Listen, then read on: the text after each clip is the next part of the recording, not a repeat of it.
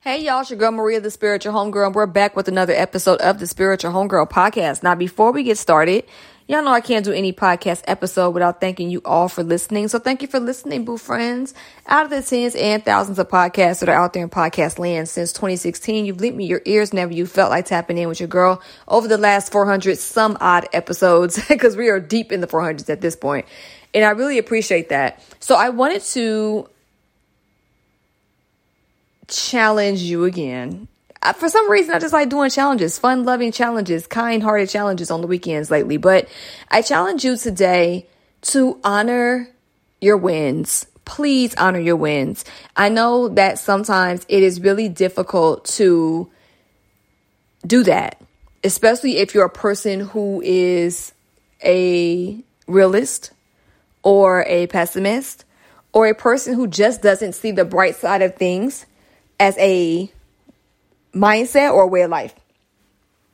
But it doesn't mean that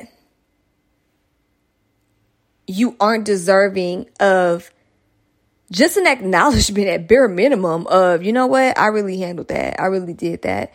Allow yourself, like I said last week, allow yourself to win. Honor yourself in one small way if you can, okay? Give yourself honor. You know what? You really did that on XYZ. For example, you know what? You showed up for work. No, I don't like bringing up work. I don't. Let me not even do that one. Let's do something off of work. You know what? You didn't spend all that money on food delivery. You cooked the majority of the week. You saved yourself some money. Congratulations. Or you know what? You did a prayer every single day. You got consistent. Congratulations. It don't even have to be anything super big. You know, it's just small wins. Being able to be consistent or being able to start something new, being able to jump out of your comfort zone again, no matter how small. If you're used to walking 10 minutes a day and you did 15, celebrate that. It's worth it. Okay. I sometimes have to check in and do these reminders because it is very easy to get so locked into many different things, actually. Sometimes it's mindset. Sometimes it's a funk. Sometimes it's denial of honor because we're on the grind and we're trying to lock in and do all this stuff, but we're not going to celebrate until we get the big goal. No, that's not how we do things here at Spiritual Homegirl.